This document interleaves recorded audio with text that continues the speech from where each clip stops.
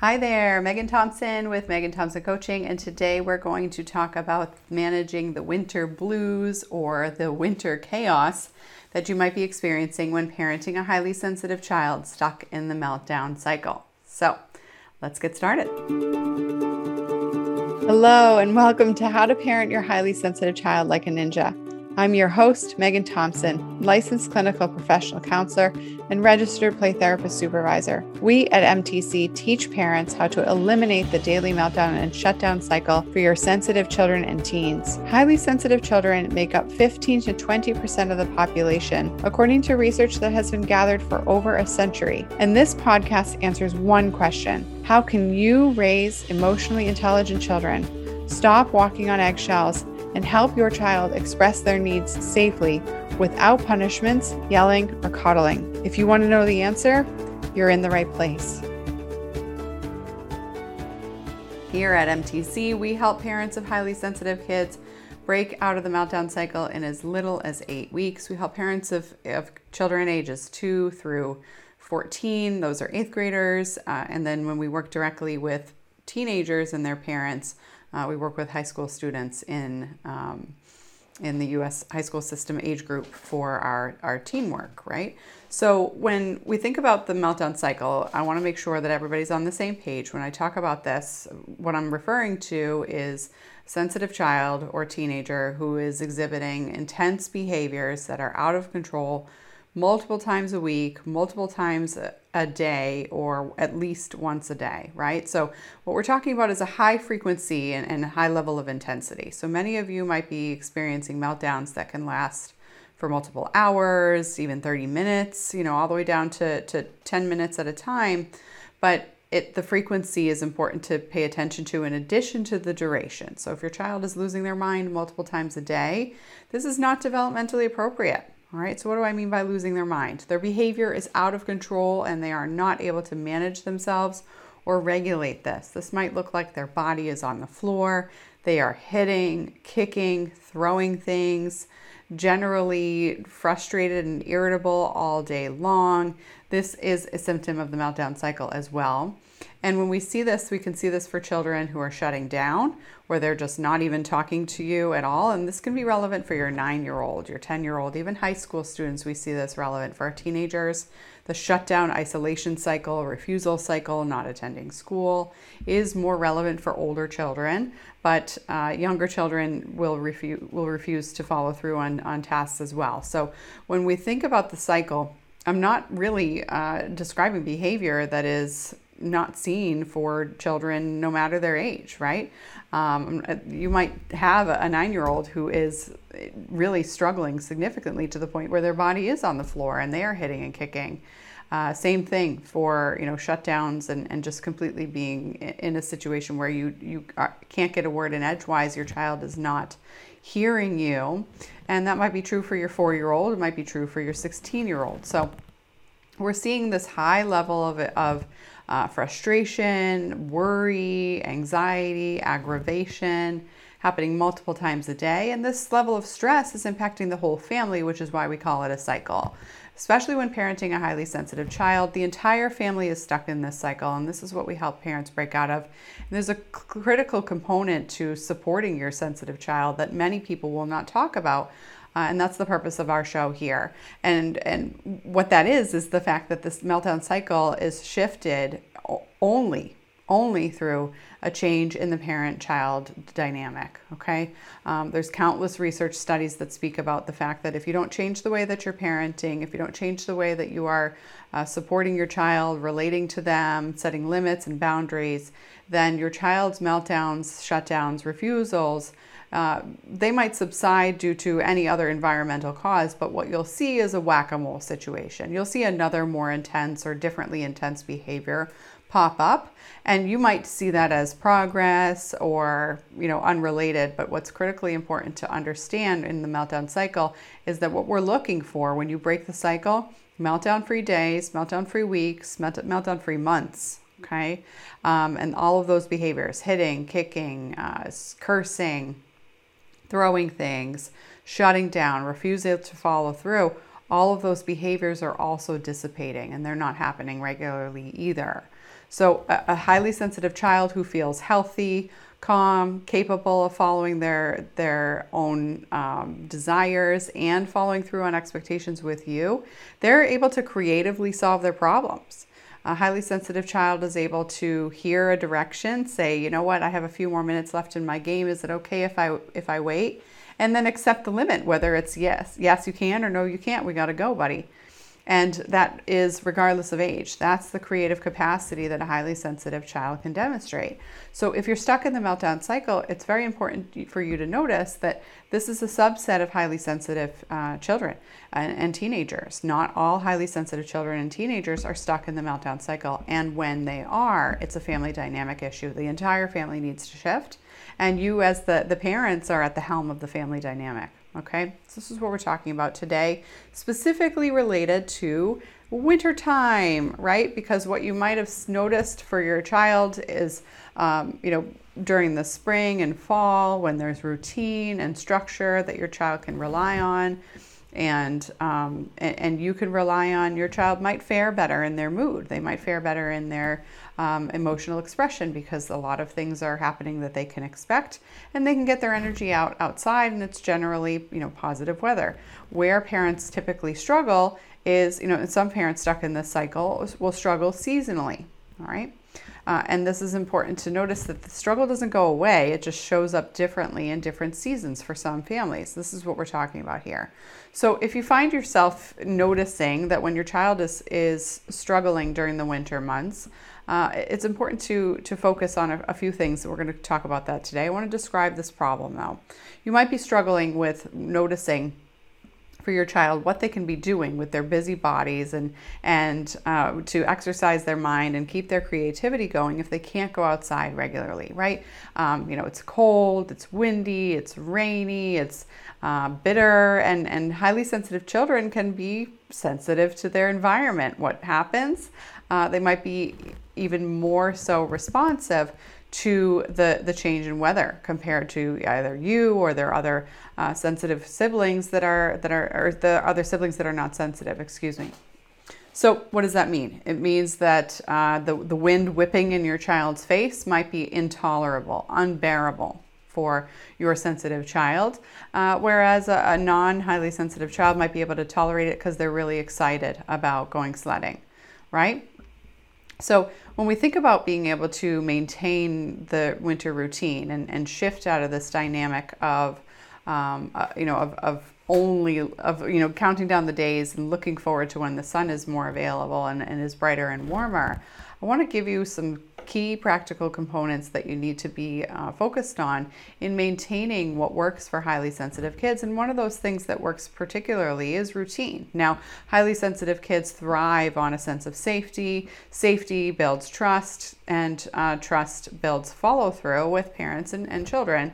And part of that safety is being able to know what to expect, right? So when you know what to expect, then you can trust that you can build skills to persist through challenge if the majority of your life is of routine or is reliable.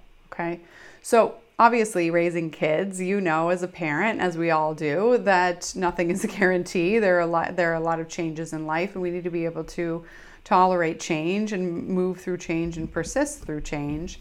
And it's also true that your sensitive kid will thrive on being able to rely on a routine. So how do we fix that, right? How do we balance those two things that are true at the same time? Well, first thing is noticing that if your child benefits from access to nature, as we know, nature can be quite healing for highly sensitive kids. It can be really useful tool to make sure that your child goes outside on a daily basis year round. Then it's important to support your sensitive kid in taking action on that, even if the neighborhood isn't hustling and bustling, to keep that pattern regular for your sensitive kid or teen. And doing that consistently will support them in managing their mood. Access to sunshine, being able to get the sun in their eyes to support their circadian rhythm will be really helpful in maintaining sleep, as well as in communicating to their brain wake times, sleep times, etc. Onset and maintenance is what I'm talking about. So sleep onset is going to bed on time, having that not take hours. and then also maintenance, being able to stay asleep throughout the night. So when we think about that, one thing that's important for you to notice for sensitive kids is that you're paying attention to the sensory components to their overwhelm, as I mentioned earlier with the wind. So you want to assess your child and notice how they fit the criteria for highly sensitive trait, DOES, and go ahead and watch my other show or listen to the components of the trait to set up how your child fits that subset, each subset, in order to pay attention to the sensory sensitivities, particularly related to weather, so that your child feels supported in going outside and feels capable in going outside. Now, the next thing that's important is to pay attention, especially to weather appropriate clothing, right? Now, a lot of sensory struggles that highly sensitive kids can have is dealing with multiple layers, right? And the sensation that creates and the level of intensity that creates if they're wearing heavy outerwear. And one thing that we also know, just in terms of the hundreds of families that we've worked with so far, is that a lot of highly sensitive kids can run hot, but it might not be appropriate for your child to go outside without outerwear, right? So it's important to work with your child to find ways to get creative about that. Perhaps silk underwear is more effective for them with a sweatshirt than a big heavy winter coat. And obviously, if you live in Alaska or Canada or any other more northern area around the world, then it's important for you to take into consideration temperatures and the experience and likelihood of frostbite when your child's playing outside, obviously. But it's also important to pay attention to how you can think outside the box with your child and getting them prepared to manage the change in outerwear is one of the things that is necessary in terms of the winter months. But one thing that parents are often missing in this when we help our clients is focusing on helping your child get ready to get ready. And so preparing for the winter months much earlier is going to be something that you should pay attention to next fall. Supporting your teen or your sensitive child and being able to tolerate heavier clothing when it's less of a necessity is going to be useful, so that when the rubber meets the road, it's time for your child to put on that heavy coat. They are more used to the process, and it's less of a high intense moment where they have to put it on. So pacing that process is true for highly sensitive kids in a lot of different scenarios, but especially related to weather, it's very important. So the next thing that I think is critical is the difference between kids, who have sensory difficulties and sensory overwhelm to the point where it's a diagnosable disorder, sensory processing disorder, compared to highly sensitive children who fit the sensory processing sensitivity trait, which is separate. Highly sensitive children are going to be more overwhelmed by emotional intensity, and that will lead to their inconsistency in struggle with wearing different clothing that creates different sensations. So you can be quite puzzled, right? As a parent, yesterday the coat was fine. Today my kid's stressed and the coat is a disaster. Putting the coats on is a disaster, massive fight, right? So it's important for you to notice that that's not a willful child you're dealing with. Your child is struggling with overwhelm, and that's leading to the intensity that they're experiencing. So there's a big difference between a brain being confused. I can't handle the information that this big heavy coat is giving to my skin, giving to my muscles, giving to my nervous system. That's more of a disordered component, or one might more appropriately say neurodivergent digestion of the information. There's some wires getting crossed in the brain and then the nervous system and communication, compared to stress and overwhelm leading to the difficulty in putting on the coat. When your child is stressed and overwhelmed and then they're refusing to put on their coat, you need to notice that is what the cause is in order to break this pattern down at the root, so that no matter the stress level, your child is able to tolerate wearing weather appropriate clothing. Next, when we look at this, it's important for your child to be able to build insights on cold signals. Okay, so when we think about highly sensitive kids, if you are telling them that it's cold and they need to wear a coat, Your child needs to be able to tolerate cold or in hot weather, right?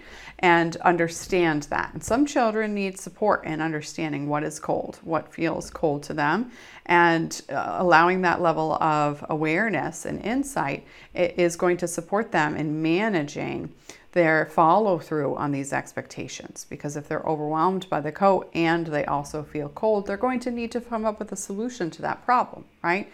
But if they're so overwhelmed by the coat and any other stress during the day that they can't even notice that it's cold, then you'll have outright refusal and frozen responsivity. They won't be able to acknowledge with you that the coat is necessary. Okay, so we've got a frozen, broken communication pattern here that is critically important to surpass in order to get your child to follow through on the cold. So you want to be able to support your child in noticing the sensation differences between hot and cold weather, hot and cold experiences, and how they observe that in their everyday life. That is going to support them in being able to be cognizant and organize the experiences when overwhelmed. Okay, so when we look at this, it's important for you as a parent to also manage the awareness of what's likely for your child in these experiences. Because for you, if you're struggling with needing to get out the door and going outside for you is also kind of a not a favorite. I mean, I'm not here to judge. I moved from Massachusetts down to Maryland to deal with less snow, to deal with less cold. I'm not a big cold fan unless I'm out on the mountain engaging in winter sports. And so there's no judgment here for those of you who prefer warm weather. And if you're also stressed out about the winter and stressed out about wanting to get the job done and get from the house to the car, or from the car to the out across the parking lot to the school or to the grocery store, etc., then that level of overwhelm and frustration is going to increase your tension in the relationship that you have with your child. So you want to make sure that you're also taking care of yourself and paying attention to how you're contributing to the experience. So, as an example, I when it's chilly and perhaps I underestimated how many layers I needed. My daughter is wanting to tell me a story when we get in the car. She's not struggling with the weather, but this is an example, and I'm sharing. Sweetheart, I'm cold. You can tell me when we're all buckled in. I can't concentrate right now. The wind is too chilly, or same thing with when it's raining, right? So being able to be mindful in those high stress or high action or oriented experiences is going to be useful for you, as well as managing how you address your child in that moment. Get in the car, we'll talk about this later, compared to I'm chilly, I want to hear what you have to say, we'll get in the car soon, right? So big difference in delivery, big difference in your child's ability to hold on to their thought enough, long enough for you to buckle them in, or, close the door and pack the groceries in and then get in the car yourself, right? So when we think about being able to manage your own emotional state, this is a bigger component related to the season itself, right? Because if it's your tendency to hibernate, then you will need to be able to teach your child how to manage their big sensations in their body and their need to dispel energy inside the house too, right? Because if it's difficult for them to go outside and send them out to go play, especially if at this time of year with cold and flu season being running amok, it might be difficult to to have reliable play dates, right? Kids can cancel, parents can cancel pretty last minute related to children waking up with a cold, etc. So paying attention to your motivation and whether or not your outdoor play is contingent upon having friends to make that happen, and big plans, and what you can do to keep that same level of sunshine access and outdoor and fresh air experiencing around your own home, so that continues to be a consistent part of your child's routine. Because the alternative is that we can tend to move into more, like I said, hibernating type behaviors, which can include additional screen time. Let's just throw on a movie.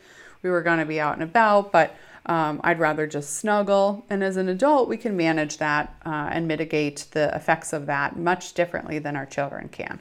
So it's important for us to be paying attention to how we can help our children stay active, even in the inside environment. So paying attention to different activities that you can sign your kids up for that require, that can support them with with expelling their energy. And then also having a backup plan for when play dates are canceled last minute, that helps them stay focused and energy, and the energy is expounded. Rock climbing facilities, indoor playgrounds, things of that nature. So that your child, while not getting the outdoor exposure, is still able to be moving outside of the home, so that you have the ability to not just fall into the easier pattern, which is to keep them home, and then you have a situation on your hands where the children are just antsy, and that can lead to meltdowns as well. Okay.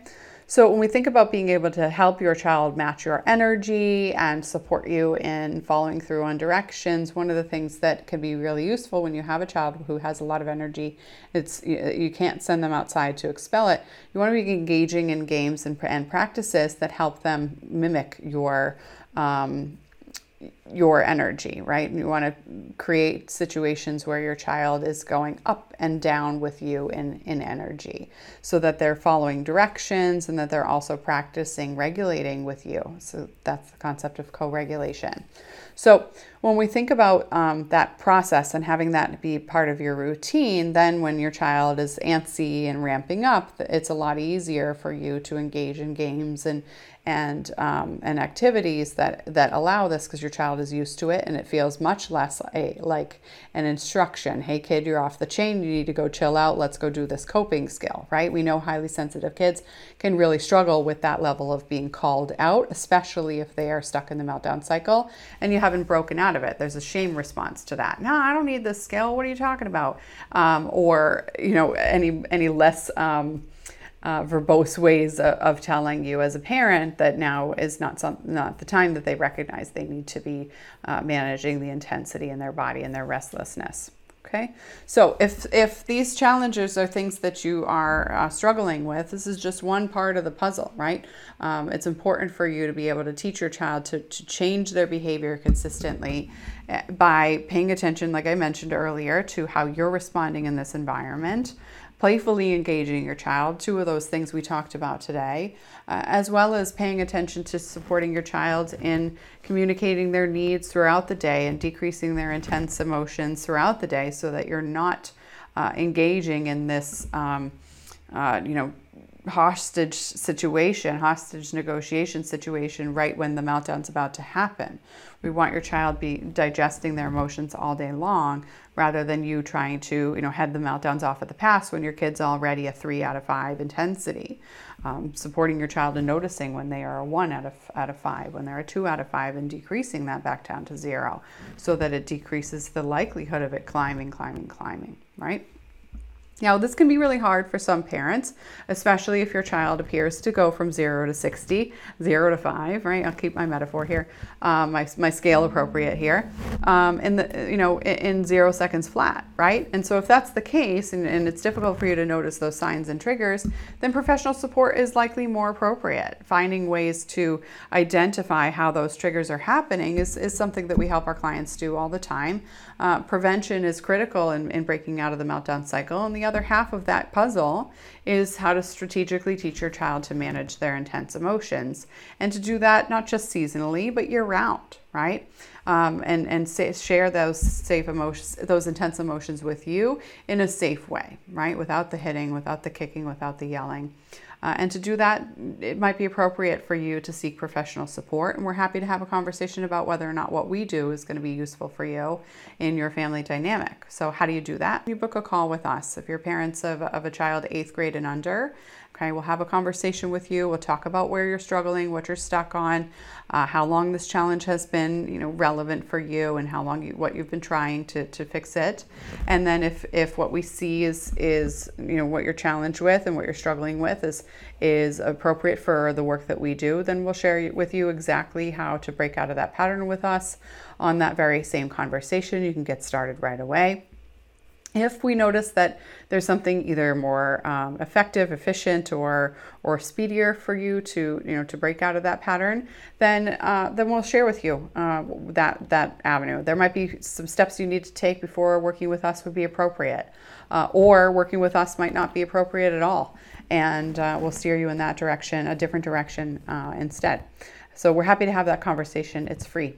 If you're parenting a teen and your teen is struggling, especially during the winter time, you might see some decrease in their emotional resiliency when it's difficult to get together with their friends and there's not a lot of fun to be had outside of the home. Then you definitely want to be paying attention to how you can get them support and how they can create that level of community year round. And we do that with our teens in the group work that we do. Your teen and one of our coaches will talk in addition to with parents to discuss whether or not we can support you and if your teen is ready for that support. And we'll walk you through how that plan can be put into place. Okay. Again, happy to have those conversations. We look forward to talking to you soon. Have a great day. Thank you for joining me on this episode of How to Parent Your Highly Sensitive Child Like a Ninja. We release a brand new episode every week, so be sure to click subscribe. If you like what you've heard and you're interested in seeing if you're a fit to work with us at MTC, here's what I want you to do next. Head on over to meganthompsoncoaching.com/call and book an appointment with our team. We'll get on the phone for about 60 minutes and we'll get you clarity on where you're stuck in parenting your sensitive child or teen, what your goals are for supporting your child's development. And if we can help you, we'll get you started on knowing exactly what to do to eliminate that meltdown cycle. Eliminating the daily meltdown cycle does not happen by itself. You need expert guidance to make it happen. And we've helped hundreds of clients from all over the world end that cycle in as little as 8 weeks. So, to see if we can help you do the same, head on over to meganthompsoncoaching.com/call. I'm Megan Thompson, and we look forward to speaking to you soon.